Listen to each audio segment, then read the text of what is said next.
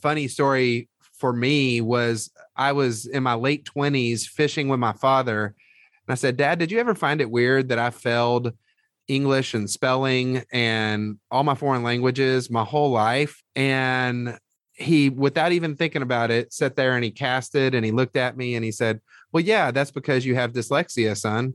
And I said, what? And he goes, yeah, I've known you've had dyslexia your whole life. And we just didn't want to ever tell you to have an excuse to hold you back.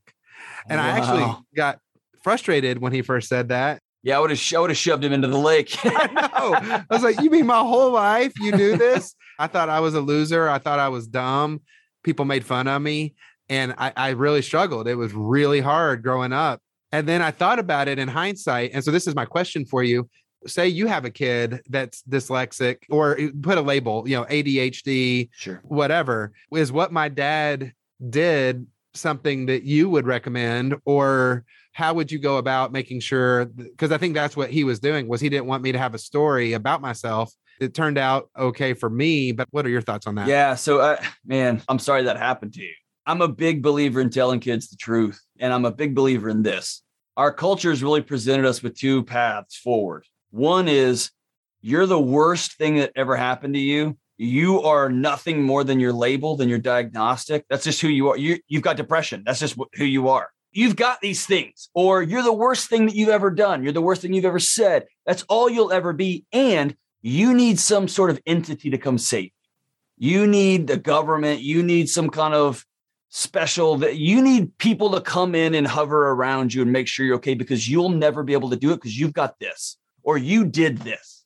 And then you've got the other path, which is, you know what, who cares what happened to you as a kid? Suck it up and get over it. Grind it, crush it, kill it, go make it happen. If you have feelings, that means you're weak. You have no character. And what I would say is, if you look at the neuroscience and you look at reality, both of those are nonsense. I have to tell my kid, the way your brain sees words is different than those around you. It's going to be hard for you. And so here's what we're going to do. And that's the magic moment. Most of us get stuck in this happened. All of us have things that we don't want to talk about. We have those things. And then what comes next? So many of us have trauma. So many of us have hurt. So many of us went through life thinking, I'm stupid, I'm dumb, I'm a failure. Hey, here's mine. In third grade, I got asked to take this special test for the gifted and talented program. My sister was a savant. Like, she still is. She's super smart. My little brother missed like 2 questions on the ACT or something. I mean, something ridiculous. So in my house, grades were a big deal. And it just understood you guys are smarter than everybody. I took this test and I didn't get in. I got a letter as a third grader. You didn't get in. So let's look at the reality of that story. The reality is my grades were good enough that they asked me to test. And I still was in my little fancy classes, whatever nerd honors classes, whatever geeks were in, right? I was still in those. But I didn't get in this little 1 hour a week club.